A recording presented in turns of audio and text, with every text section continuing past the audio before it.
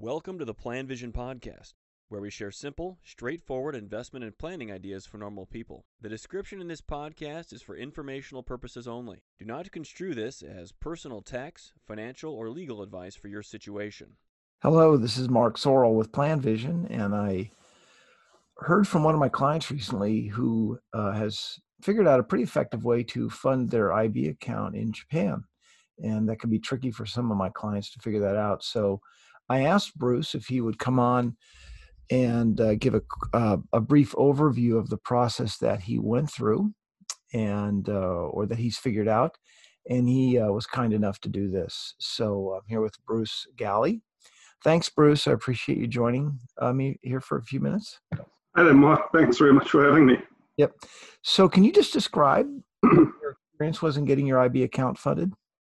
Sure. For me, it was a big deal. I've been in Japan around 5 years, and investing from Japan when you don't speak the language is difficult. It's very difficult.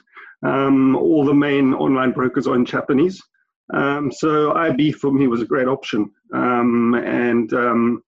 think I started with a book. I read Andrew's book, which is great. I got your name off there, and also off Andrew's Facebook group, which is very useful as well. They're expats and international school educators group. And registered with Plan Vision, and then really just followed step by step.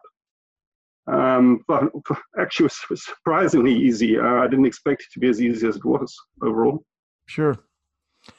And then your process for funding your account, can you describe that? That's what I think a lot of my clients can kind of struggle with, is how do they get money into their IB account in Japan? Yeah, sure. I was struggling with that as well. And so I was saving for quite a few months. So I had a lump sum available. And I banked with Prestia in Japan. So those that have been in Japan a while will remember Citibank Retail. And they pulled out of Japan 2 or 3 years ago, and they were bought out by SMBC. SMBC Bank created Prestia Bank as a new retail banking division.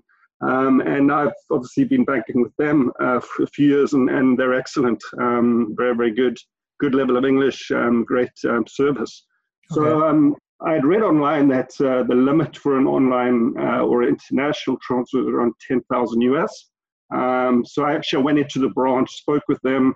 That was not the case. And while I was in there, it was a bit of a bonus. They upgraded my status. So they waived the transfer fees on any international transfers.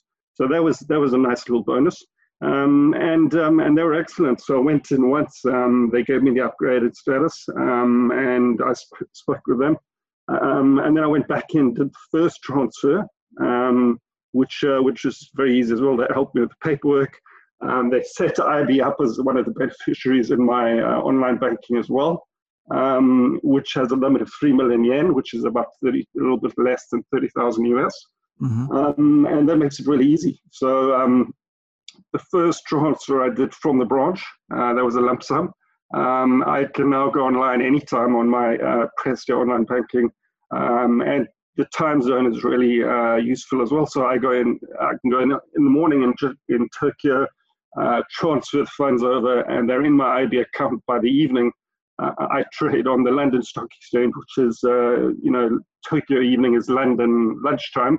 And that's ideal. I can trade same day, and it's been seamless and no fees. So it's been a bonus.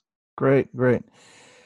So there's no charge for you from your bank to transfer yen in, yeah, or is well, there? the way I've been doing it is I've got a regular savings account in yen, and then I've got what they call a multi-money savings account, and you can select the currency. So over the last couple of years, I've been transferring between my accounts from my yen account to my US dollar account in my Prestia bank account, and I've just been saving in the US dollar account. So it's been a US dollar to US dollar transfer with no fees from SMBC Prestia Bank, and it's been really easy.